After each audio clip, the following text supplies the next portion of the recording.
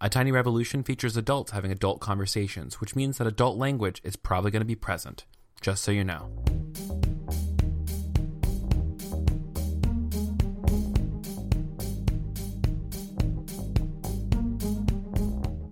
Hey friends, you're listening to A Tiny Revolution, a podcast about ordinary people living revolutionary lives. My name is Kevin Garcia. Welcome to episode 63. Y'all, so Rob Bell, and not that I'm trying to compare myself to Rob Bell or anything, but he just celebrated his 200th episode ever, which is just so crazy to me. I'm just like, oh my gosh, I'm going to have 200 episodes. I'm going to have 100 episodes in, I don't know, y'all do the math. I don't really know how many. Comment below. Comment on the blog. Tell me how many episodes we have till we get to 100 episodes. Oh my gosh, that'd be so funny. But honestly, I've got big dreams for actually doing a live show in Nashville that's live with like Science Mike and Rachel Held Evans and my friend Alex G. She doesn't know that I want her to do this. So Alex, if you're listening, let me know if you're interested, okay? Anyways, so yeah, big dreams, big things coming out soon. I've got a new video coming out tomorrow on the YouTube, so if you're listening to this on the day it comes out on June 18th, go listen to a little bit of Spanish worship on the YouTube channel. It's going to be dope. Other announcement I've got for you, Wild Goose Festival is in 24 days from today, July 12th through the 15th in Hot Springs, North Carolina.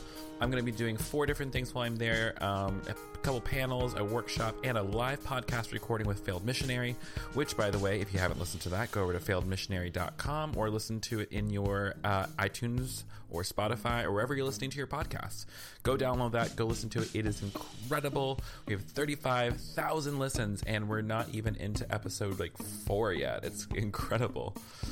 So, yeah, that's all for that. Today, I've got somebody incredible on the podcast. She is a return guest and actually is the only return guest to the podcast, which I am living for. It's going to be incredible. But it's my friend SueAnn Shaw. And if you have never heard of SueAnn Shaw, if you've never heard the interview I've had with SueAnn Shaw, you've probably heard me quote her literally almost every other episode because she is one of the wisest people I know, and also totally weird and totally cool and totally fun. She's such a sister to me, and I'm so glad that she decided to come to Atlanta, Georgia. Not only did we bebop up to a wedding in Chattanooga, but we also hung out, played music, went shopping, and did a whole bunch of other cool stuff. So you'll see that video coming out probably late next week.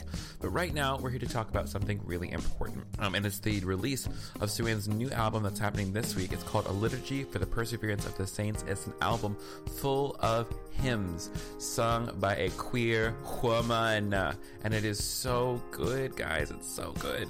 But a little about SueAnn, if you didn't know about her. SueAnn Shaw is a Taiwanese-American multidisciplinary artist working predominantly through the mediums of word, music, and film. Themes in her work explore spirituality, identity, race, gender, and sexuality. In addition to her own creative works, SueAnn is, just a normal, everyday kind of girl. She enjoys swimming, cycling, cooking, and let me tell you what, honey, she is such a good cook.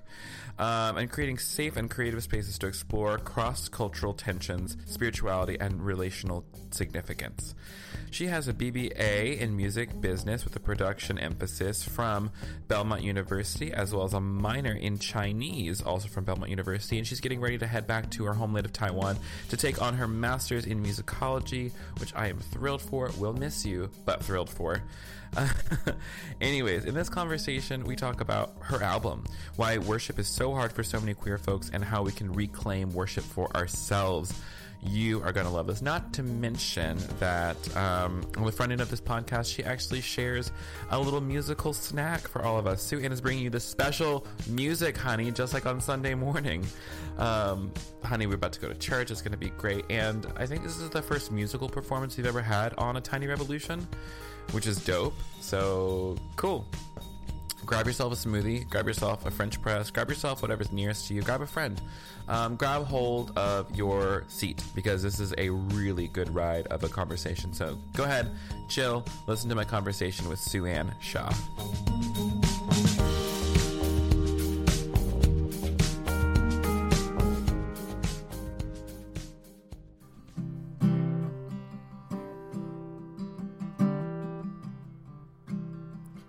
On the edge of the river,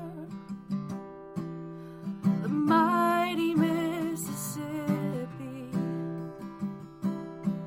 two boys spent their summers on the banks of the levee. And when the waters burst and broke the dam, they were swallowed by a wave of sand. They pulled the younger one out by the hand from standing on his brother's shoulders. One nation under God, young and proud she stumbled, with a trail of tears by those who were darker. And she said, this land is your land, this land is mine, unless you are an Indian. But a higher ground we're still trying to find, from standing on their shoulders. Age after age, heroes and warriors. It gives me sight and makes me brave as I'm standing on the shoulders. One man in the shadows of a white-walled cathedral, he tried to pull the system through the eye of a needle. To his conscience bound, he could not recant for the freedom of the saints. The truth is truth is truth, and we are standing on his shoulders. Age after age, heroes and warriors. It gives me sight and makes me brave as I'm standing on their shoulders. To the ones left behind who are still picking up the pieces of cops and guns and bombings, of innocence and evil. 'Cause when the news and noise and flowers die, and you still wake up alone, there is a God who knows every tear that you cry, and the world is on his shoulders. Age after age, heroes and warriors. It gives me sight and makes me brave as I'm standing on their shoulders, standing on their shoulders, standing on their shoulders.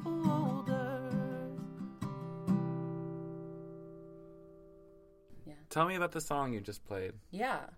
Also, real quick, hi. Thank you for being on my podcast twice. I feel so special. I don't think I've ever had A repeat. a repeat guest. You're the first one. How does it feel? Woman of Steel, how does it feel? Y'all should see her face. It's very puzzled right now. I'm trying to think of a good answer. Every time Kevin calls me Woman of Steel, I'm not quite sure how to react to that. Because you're a strong woman. Yes, but strong people don't go around talking about how strong they are. They just are. I know, but then I still get to admire that strength. That's the thing. Just because you don't talk about it doesn't mean I can't talk about it. It's true. That's why I don't say anything when you say it. Because I'm like, it's within your right to talk about it as much as you want. Thank you so much for empowering me to be my full self. Anytime. But anyways. You're trying to lead by example. Yeah, so if y'all ever like listen to my podcast, you know that I probably reference SueAnn in like a good chunk of them. I love being quoted. Yeah. I mean, because SueAnn, like, she is one of my dearest friends, and also like one of the most profound thinkers. But also at the same time can talk about like the most frivolous things, which is why I love her. But we're not here to talk about frivolous things today. Today we're here to talk about your new album, which is coming out next month. Yeah, in June. In June. Yeah. You know, I'll pick a date and let you know, and then you can put in a specific. I'll put it in at the end. Yeah. Later, I'll put it in post. Yeah. But for people who don't know you, do like a snapshot of your life real quick, and then we'll get into the album. Well, I want to explain the song first. Okay. I'm sorry. Do you want me to do that at a different point? I mean, it doesn't matter. Listen, I was trying to think of like structure. I was like, you could open the podcast with the song, and then I like intro it, and you're like, that was SueAnn. Blah blah blah blah. This is Tiny Revolution with Kevin Garcia, but I'm making a lot of editing for you right now. Yeah, I'm probably not going to do that. I'm probably going to leave all of this in too. Kevin. Listen, my brand is trash. I know these things about myself. You know, all of the things, I count them as rubbish. As bullshit, as compared to the gospel. Yes, the glory of knowing Christ Jesus. Oh my gosh. SueAnn, what's the snapshot of your life? Who are you? What are you doing? What are you about? I'm just being difficult. I know you're being difficult. Gay, straight, doing too much. I'm gay. I am doing too much all the time. Okay. But I really want to talk about the song. Like, okay, talk about the song. I'm in the mind frame because we just... Talk about the song. I'm going to kill you in your sleep. Yep. Okay. Okay. Hit us. So the song I just played is by Sandra McCracken, who's a friend of mine from Nashville. And I came into the song, I heard it because it was on a live album that she did called Live Under Lights and Wires. And I really love that live version. It's just like two guitars and her singing. And... I heard it a long time ago, just once off. But in the last year, it's actually come to mean a lot to me personally, and kind of encompasses a lot of the themes that have led to the creation of this hymns album that we're talking about today. So she draws together all these different moments in history. So the first one is a story of these two brothers who there was a giant flood, I think in Missouri, where she grew up, and they found, a little boy, and they pulled him out of the water, and they're like, hey, where's your brother? And he said, I was standing on his shoulders. Oh, fuck. And so that's where that line in the song comes from, the sacrifices that the people who have cared for us have done, who have laid down their lives so that we could live. And so that's the first verse, and the second verse talks about the murder and the genocide of indigenous people in this country, and how we're still we still haven't made things right. And there's a couple places in the song where I've changed some lyrics. I've updated them a little bit. She wrote this kind of around 9/11. And also Sandra, who, is a dear friend, is a straight white woman. And so there's some things I changed in the song because I wanted to fit it more to what I felt like I was seeing, the same echoes of the same things that she was saying. So the last verse, is originally about 9/11, the debris, all those things, but I switched some of the words out because for me, when I sing that verse, I think about Ferguson. Yeah. Right. And so it's like we have almost a bookend of story. The first verse is about these boys in Missouri, and the last verse is about the deaths of, and I think like when the flowers die, somebody has died and someone brings you flowers, and eventually like people go away and they stop bringing casseroles and the flowers die, but you still wake up alone. Yeah. There's a God who hears every tear that you cry, that knows every tear that you cry, and the world is on his shoulders, right? Yeah. And so that's, this song, which Sandra wrote, probably over 10 years ago, which had her own meaning in it. I found it again like a year ago, and it started to have more meaning for me. And it's about age after age, her line is heroes and soldiers. I changed it to heroes and warriors. Makes me brave. Yeah. And reminds me that I'm not alone, that all the struggles I'm going through, that there were people who were fighting a fight that feels so much like mine hundreds of years ago. And that's what this hymn project is almost about too. It's the newest, the youngest song on this album is probably 100 years old. Most of them are casual. 200 to 300 years old, written in like the 16th, 17th, 18th century. So, and they're people from all over with all sorts of different backgrounds, Europe, people like who enslaved Africans in the United States. Like, you can maybe like make a little list of all the things that we do or don't have in common, but what I still find myself in their music, and I find the thread that is throughout all of them is who God is and the work that God is doing in all of us. So the third verse is about Martin Luther. There's a man by the whitewashed cathedrals. He tried to pull the system through the eye of a needle. And when he stood in front of them, he's like, I cannot recant. The truth is truth is truth. And I definitely take seriously my Reformed theological background foundation that I continue to carry forward in the reforming work that I'm doing in my life, and finding meaning in the words of someone like Martin Luther, who was anti-Semitic and racist and lots of other things, but still being able to find parts of myself in the long lineage of imperfect people in Christianity who have come together in an attempt to continue the work of continuous reforming. So that's why I wanted to talk about the song. Because it does explain all these other things. And a little bit about who I am and what this album is about. So I became a Christian when I was about 13, converted, and then was mostly in like secretly Baptist, non-denominational megachurches. It's true. They're all secretly Baptist. They're all secretly Baptist. And even if they don't know it. It's like we're not about denominational lines. We're just Christians. I'm just like, okay.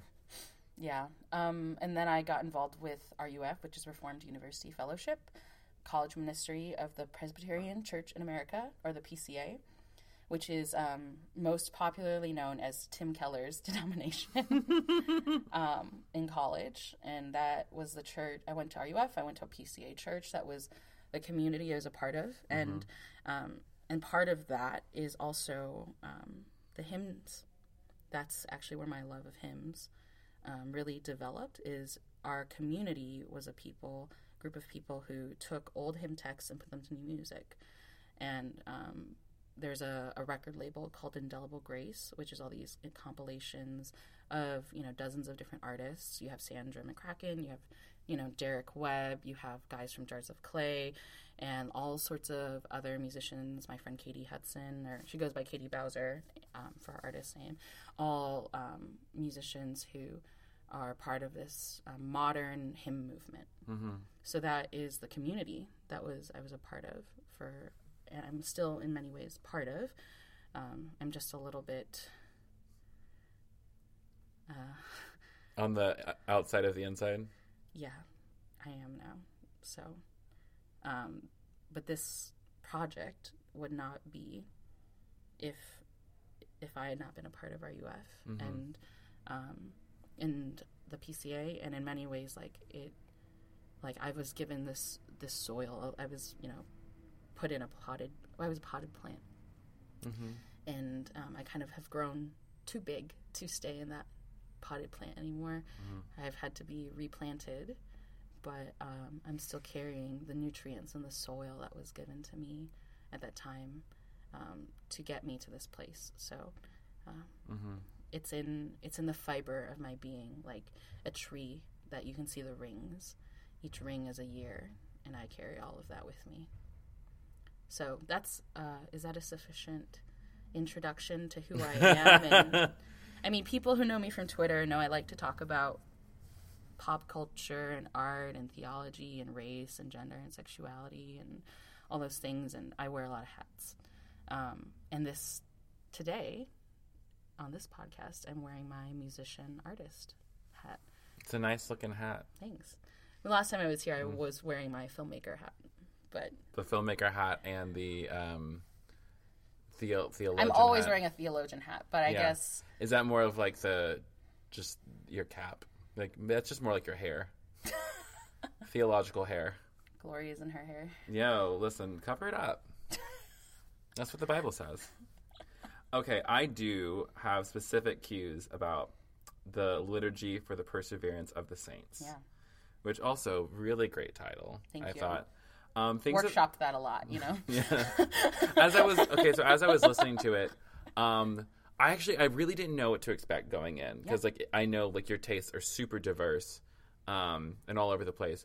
I didn't expect for it to be as stripped down as it was. It's super bare, but I think that adds to pointing people to the actual content of the lyrics.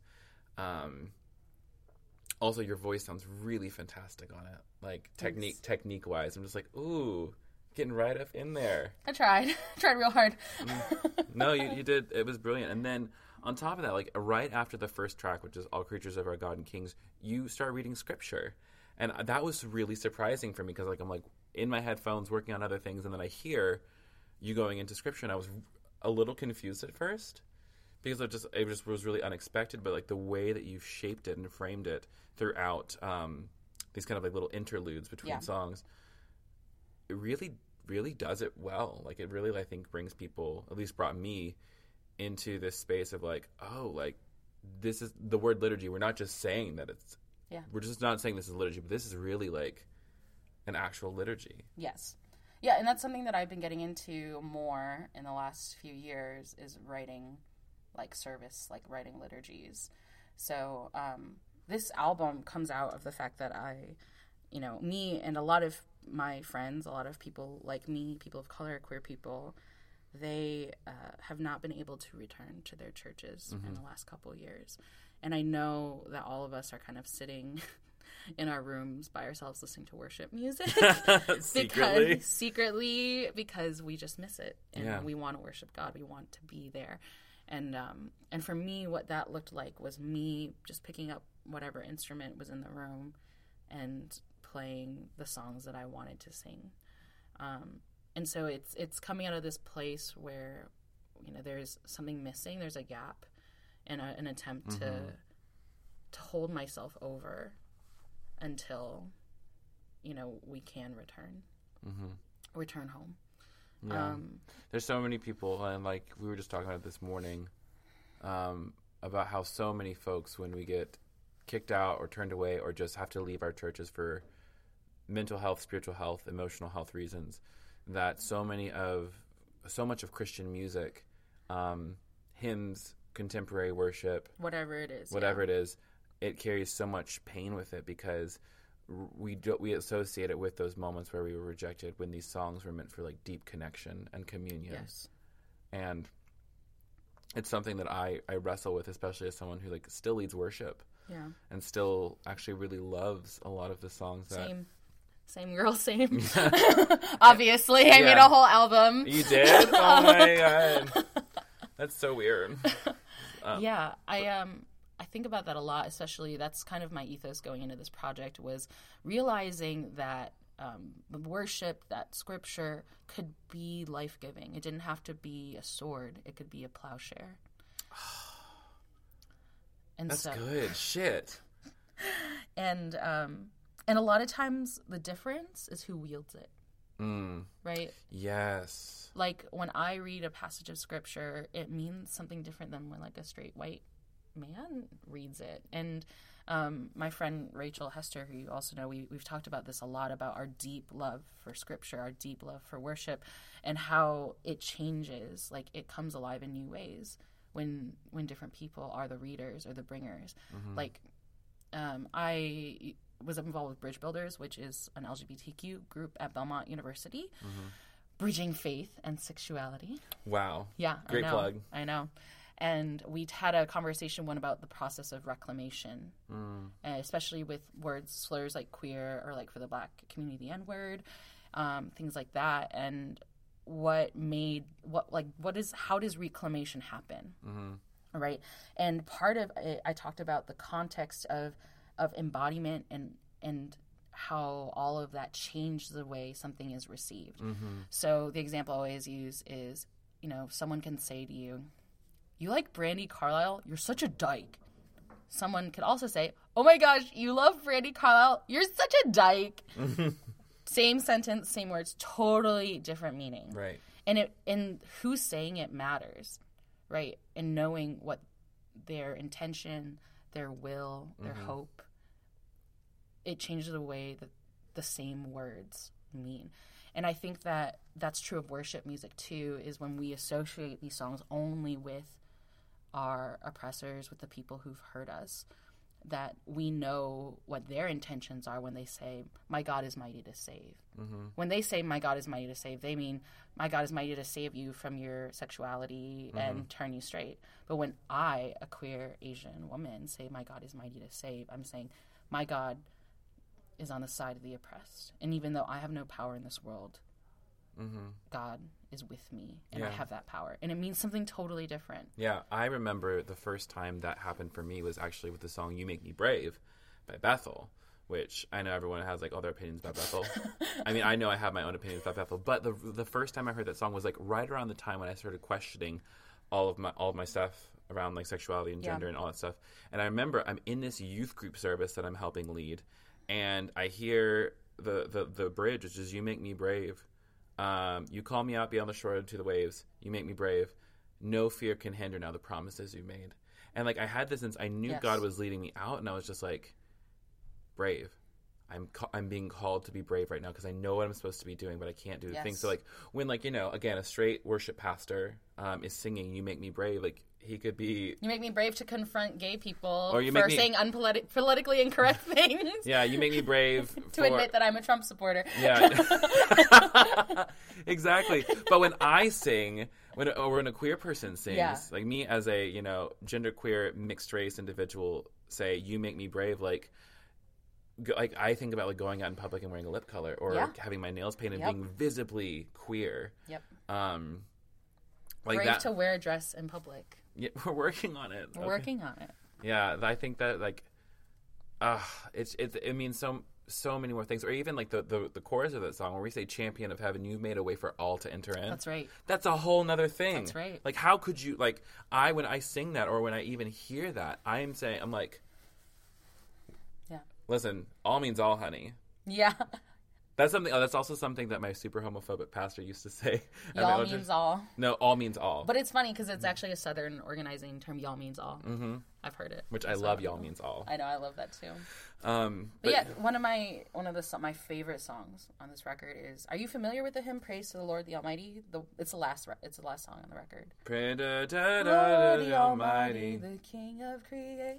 I actually wasn't. It wasn't until that wedding we went to that I heard it for the first time. I loved it. I thought it was delightful. Yeah, it's mostly sung in like Presbyterian and Lutheran churches, I think, because it's from this guy named Joseph Neander, who lived in like Germanic whatever, I think in like the 16th or 17th century. And we would sing that hymn all the time in our UF and at my church, and I loved it, and I was listening to Sarah Groves' hymn album that she just came out with this past year, and she does a version of "Praise the Lord the Almighty," which is pretty like standard, like it's not out of the usual interpretation of that song. And it reminded me how much I love that song. Yeah. And so I started reading up on Mr. Joseph Neander. Say more. Yeah. So his story is that he was like a professor. He was a pastor. He taught at this, like church school. But then he got into a theological argument with the people at school. And I've never done that before. Never done that. And so he decided to go and live out in like the mountains because he didn't want to be in the town with the people who he had all these theological arguments. He's like, F this, I'm going to the mountains. Like, yes. I don't want to be around you. Yes. And so he stayed in this valley, blah, blah, blah. A lot of his hymn writing has lots of nature imagery because he was out in nature, right? So, like, the Praise to the Lord the Almighty has lots of nature lines in it. And so this is like a fun fact. This is that the place that he lived, they called the Neander Valley, and it was actually where they found the Neanderthal. And so that's why it's named the Neanderthals, because of Joseph Neander. Interesting. Yes. But yeah, so he's separated from the church, from the community, but he still wants to worship God, and he's writing all these hymns and using all this nature imagery. And the last few lines of the album of this, which is this song, is let the Amen sound from his people again. Gladly for we adore him. And I have a psalm that I read right before that track, where there's a line that really resonates and sticks out with me from David that says, I used to go and worship with the multitude, to celebrate the pilgrim feast. And, David has so many adventures in the Old Testament, but a lot of those adventures were him wandering in the wilderness because he's being persecuted by his enemies. Yeah, and basically just like running for his life. Exactly. Running for his life, he was not able to go and worship in the house of the Lord, and he missed it a lot. And then you have all these lines like, I longed to be back with the multitude, worshiping with the community. That's how I feel all the time now. And in that longing, like, let the Amen sound from God's people again. Yeah. Gladly, for we adore him. Like, all of these threads, right? Like Joseph Neander in, like, Bavaria, Germany, whatever, like, in, like, the 1600s. SueAnn, Shiah, here, right now, 2018. David, Old Testament, thousands of years ago. Like, we are part of a great cloud of witnesses. We are part of a tapestry of faith of people who have been going through the things that we are going through right now. We are not alone. And God brought those people through the wilderness, and God is going to continue being with us as we go through the wilderness. And remembering that gives me strength. It makes me brave. Yeah. I think there's so much to be said about, like, holding on to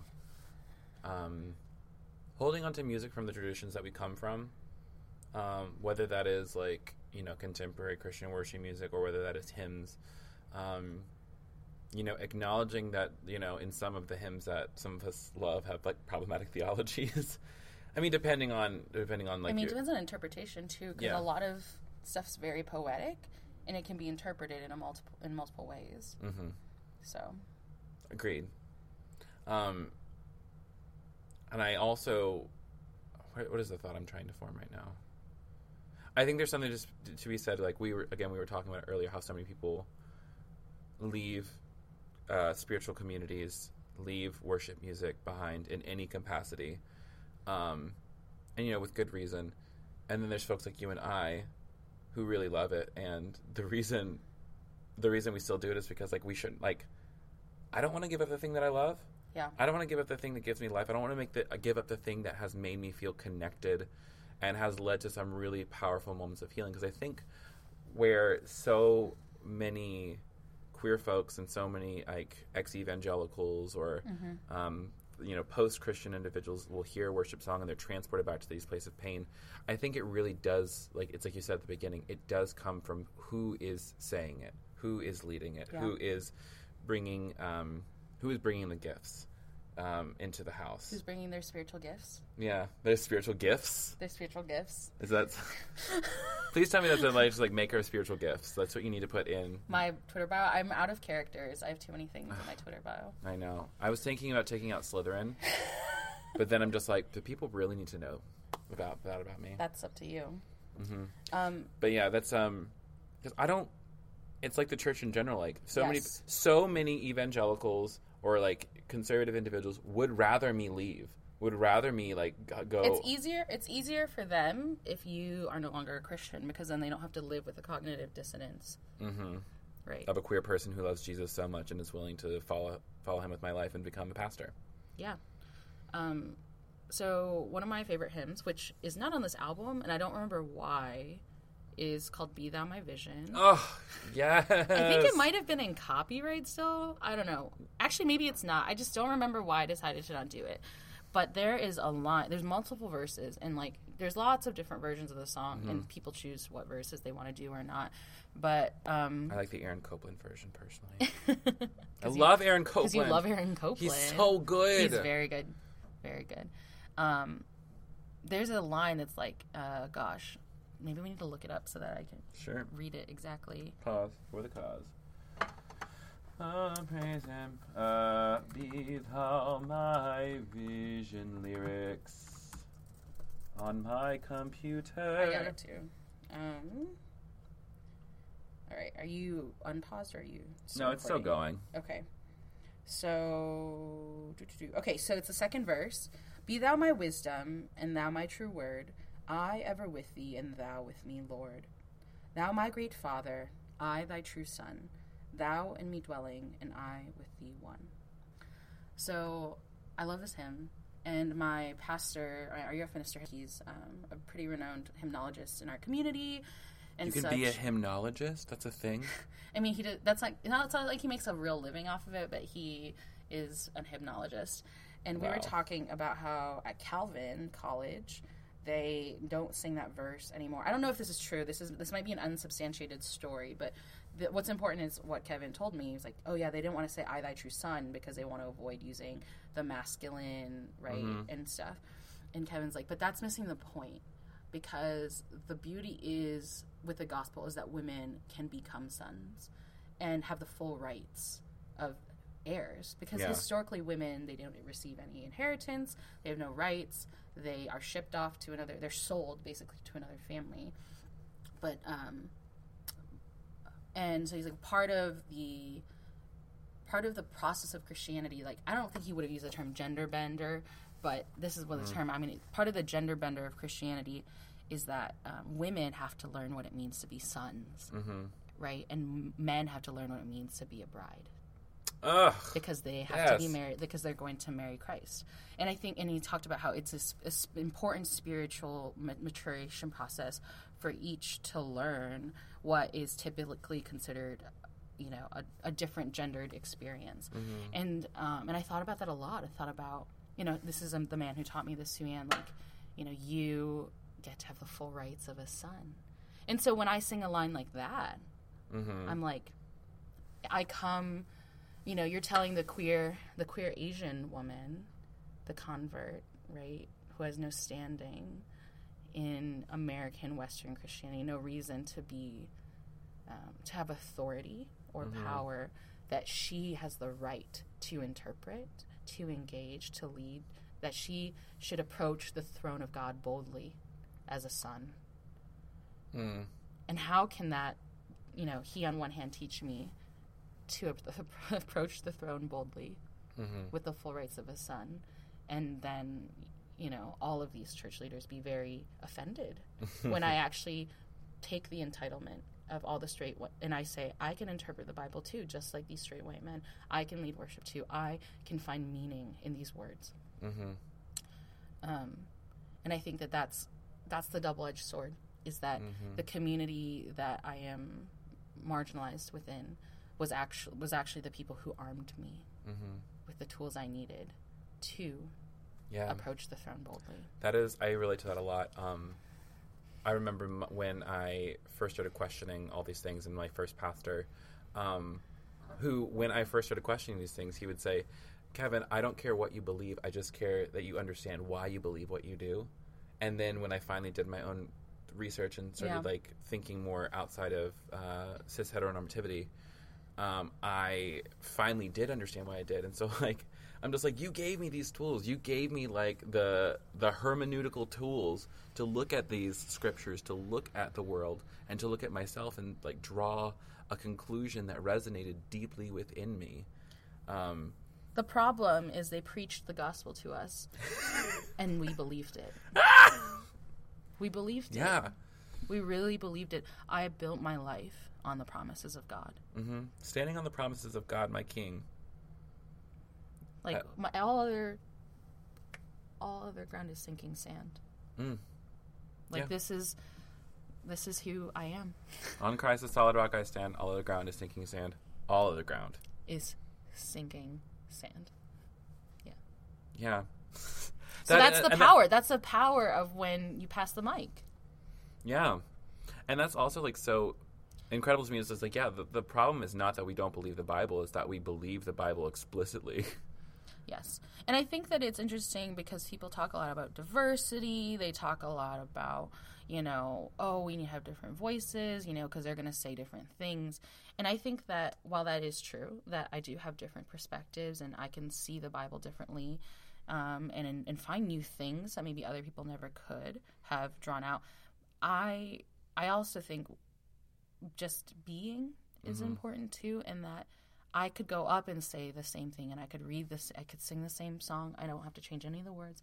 I could read the same passage, same, like, you know, KJV translation, and it'll mean something different. Yeah. And that by nature of the embodiment that I have, I bring something new. I don't have to I don't need to tokenize my interpretation. Like, people are like, oh, we need diverse voices because they bring different perspectives. And I say, I don't even, like, it's not even about different perspectives. Like, I can just read the same piece of scripture and it'll mean something completely different. And that's even more terrifying because it's not tokenizing. Yeah. And I think also, like, in the same way of something I noticed in your album itself is that you use the traditional, like, he, him, like, when referring to... I didn't change any gender stuff. And I loved that because I think I'm big on composer intent. And so when I'm thinking about... What? Keep talking. Because like that's something from like my choral training days when we would think about just like what was the composer trying to do, trying to say in his time, in his context, and then additionally, like, you know, what does it mean for us as modern people to be singing basically something that's a museum piece in a choral setting, right? And so when I'm working with songs, even modern songs that use like male gendered language when referring to God, I feel a little weird about changing the lyrics because this person who was creating this beautiful song had a very specific thing in mind. So like, and for me, I think it's the same way. There's like as someone who like did not have a great relationship with my father, to sing songs, and to refer to God as my father is really powerful and healing for me. Yes. And I know that's not the case for everyone. Right. But again, like, and you know, not everyone has to do the same thing I do, but I think it goes back to that thing of it's not like I'm saying anything different. I'm saying the same thing, but because it means something different. Because I'm saying it, right. Yeah. Yeah, I think a lot about how toxic masculinity in the patriarchy has corrupted our communities and our culture and our world. And I think that something people don't talk about enough is healthy masculinity and what that can look like. It's not that men are inherently evil. It's a corruption of what can be good. And I think that that God often presents, that Jesus in particular presents a healthy masculinity. And I think that the way to supplement that is not to just like throw out masculinity, but to find healthy ways of expression. And so sometimes that looks like, to me, you know, keeping all these very tender, like, masculine usages in worship or in scripture. I also, so for instance, I told you I've been writing a lot of liturgies in the last couple years. And one was I got involved with the Sanctuary Church movement. Are you familiar with that? Yeah.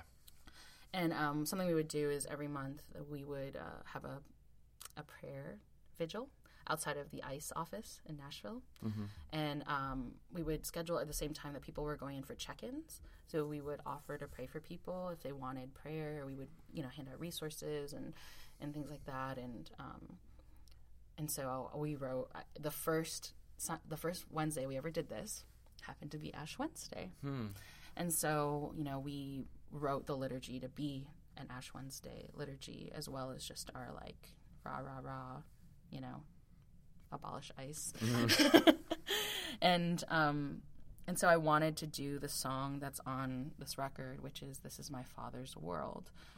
And my friend Lauren and I were talking. She's like, we should really change it to, like, neutral or, like, mother or something. And I was like, no, I want to keep it because I want to remind the patriarchy that there are men that are subverting them, and that in a patriarchal world where men are in power, that there was a man who laid himself down and sacrificed and did everything that toxic masculinity told you don't do.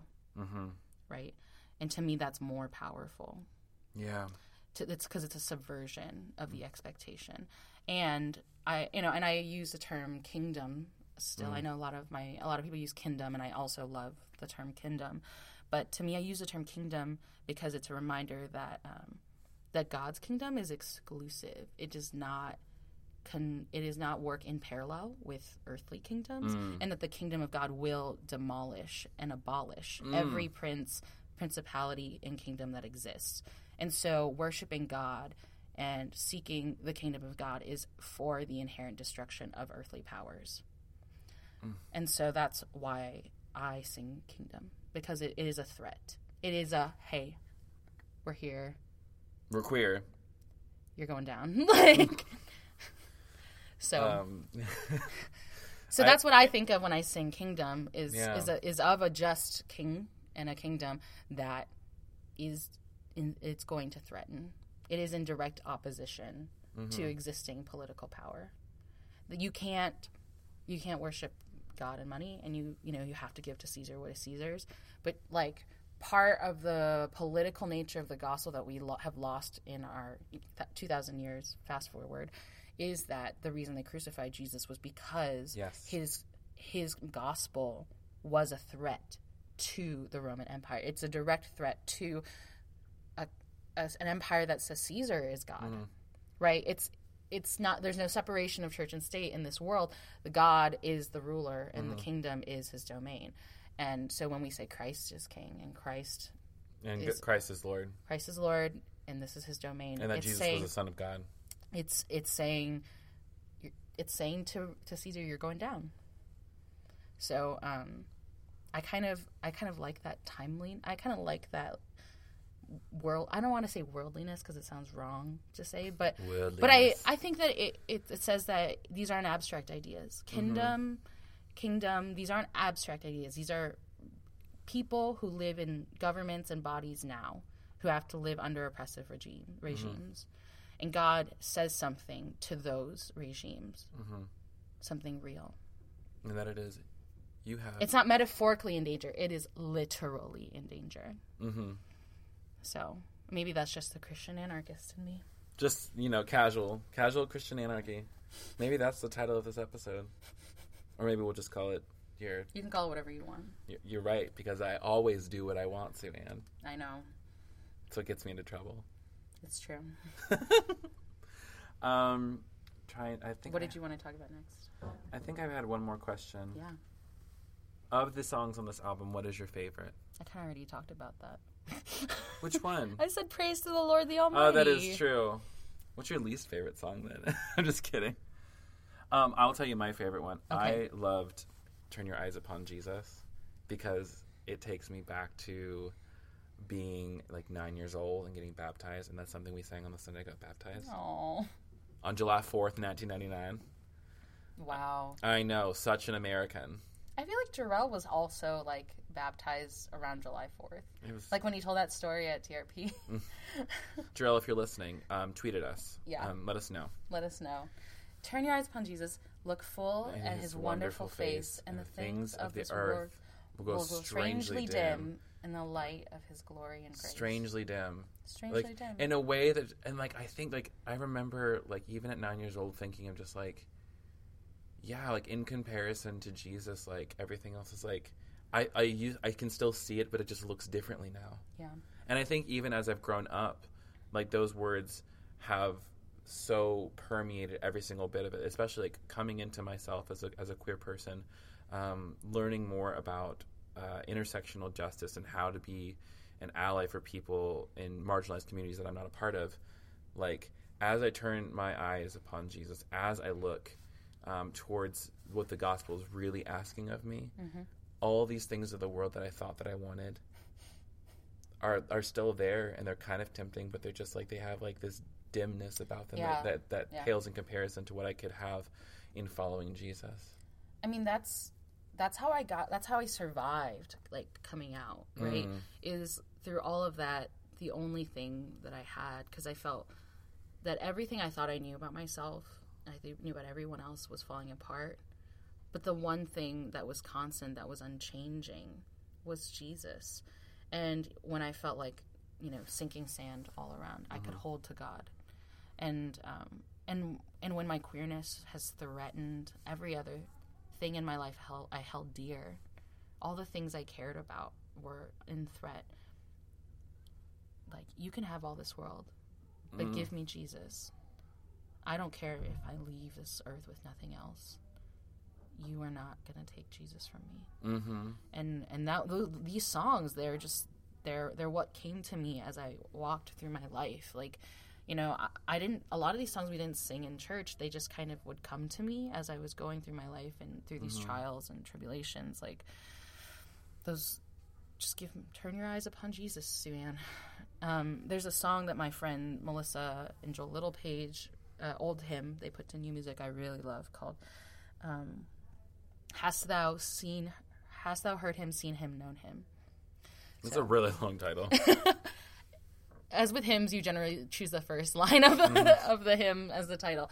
But it goes, Hast thou heard him, seen him, known him? Is not thine a captured heart? And it's like, and the chorus goes, captivated by his beauty, worthy tribute haste to bring.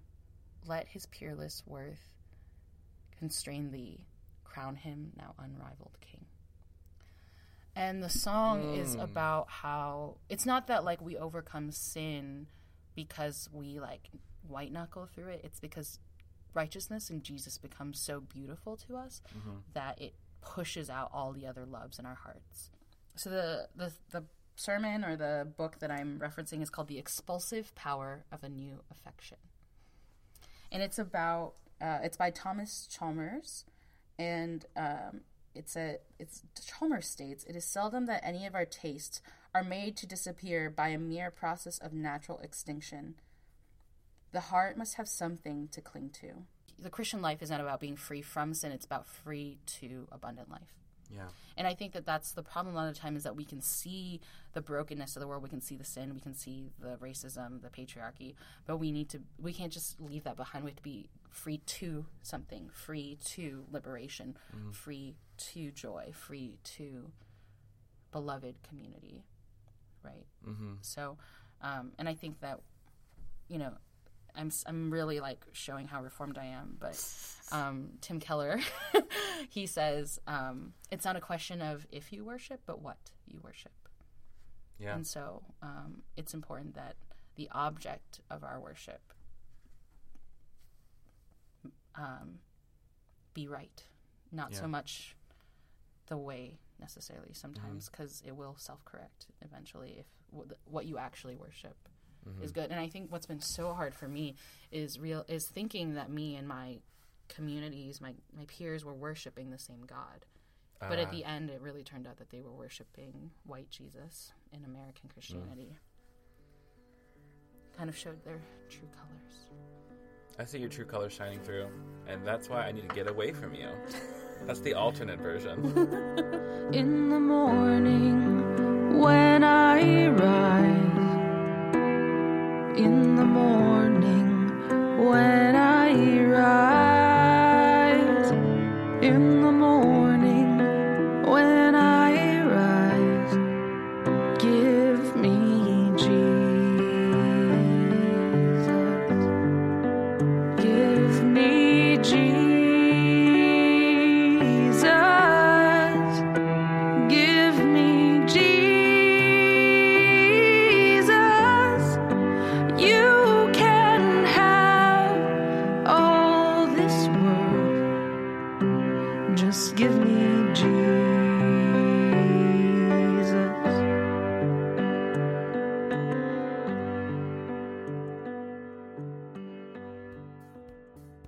That was my conversation with my friend SueAnn Shiah. You can connect with SueAnn Shiah across social media at SueAnn Shiah, which is SueAnnShiah, and on her website, SueAnnShiah.com.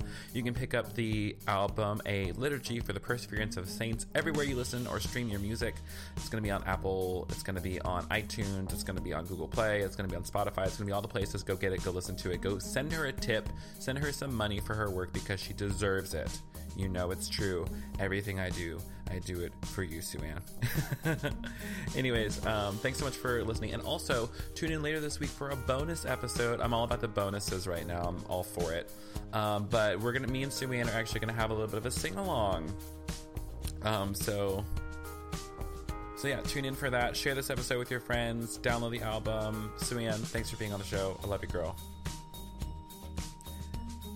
This podcast is supported by 108 amazing humans on Patreon. You don't know what Patreon is? Do you live in a rock? Do you even podcast, honey?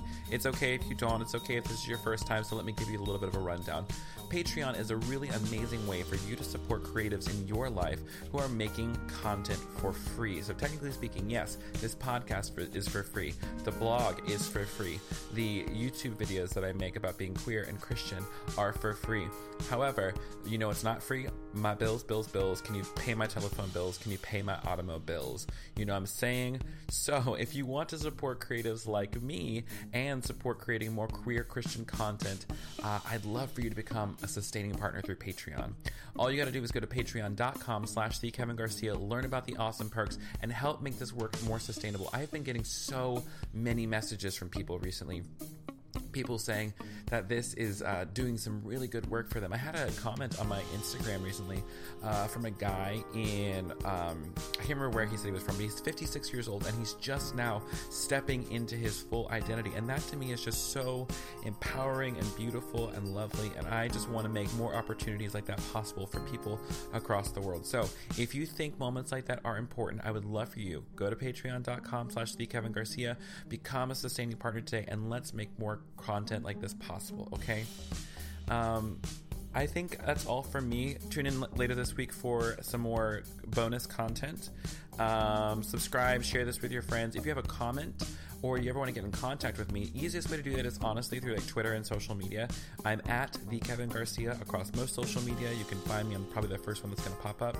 And then additionally, if you ever just want to write me a little note, you can go to TheKevinGarcia.com/sayhey and drop me a line real quick. I would love to hear from you. I'd love to hear what's going on in your life.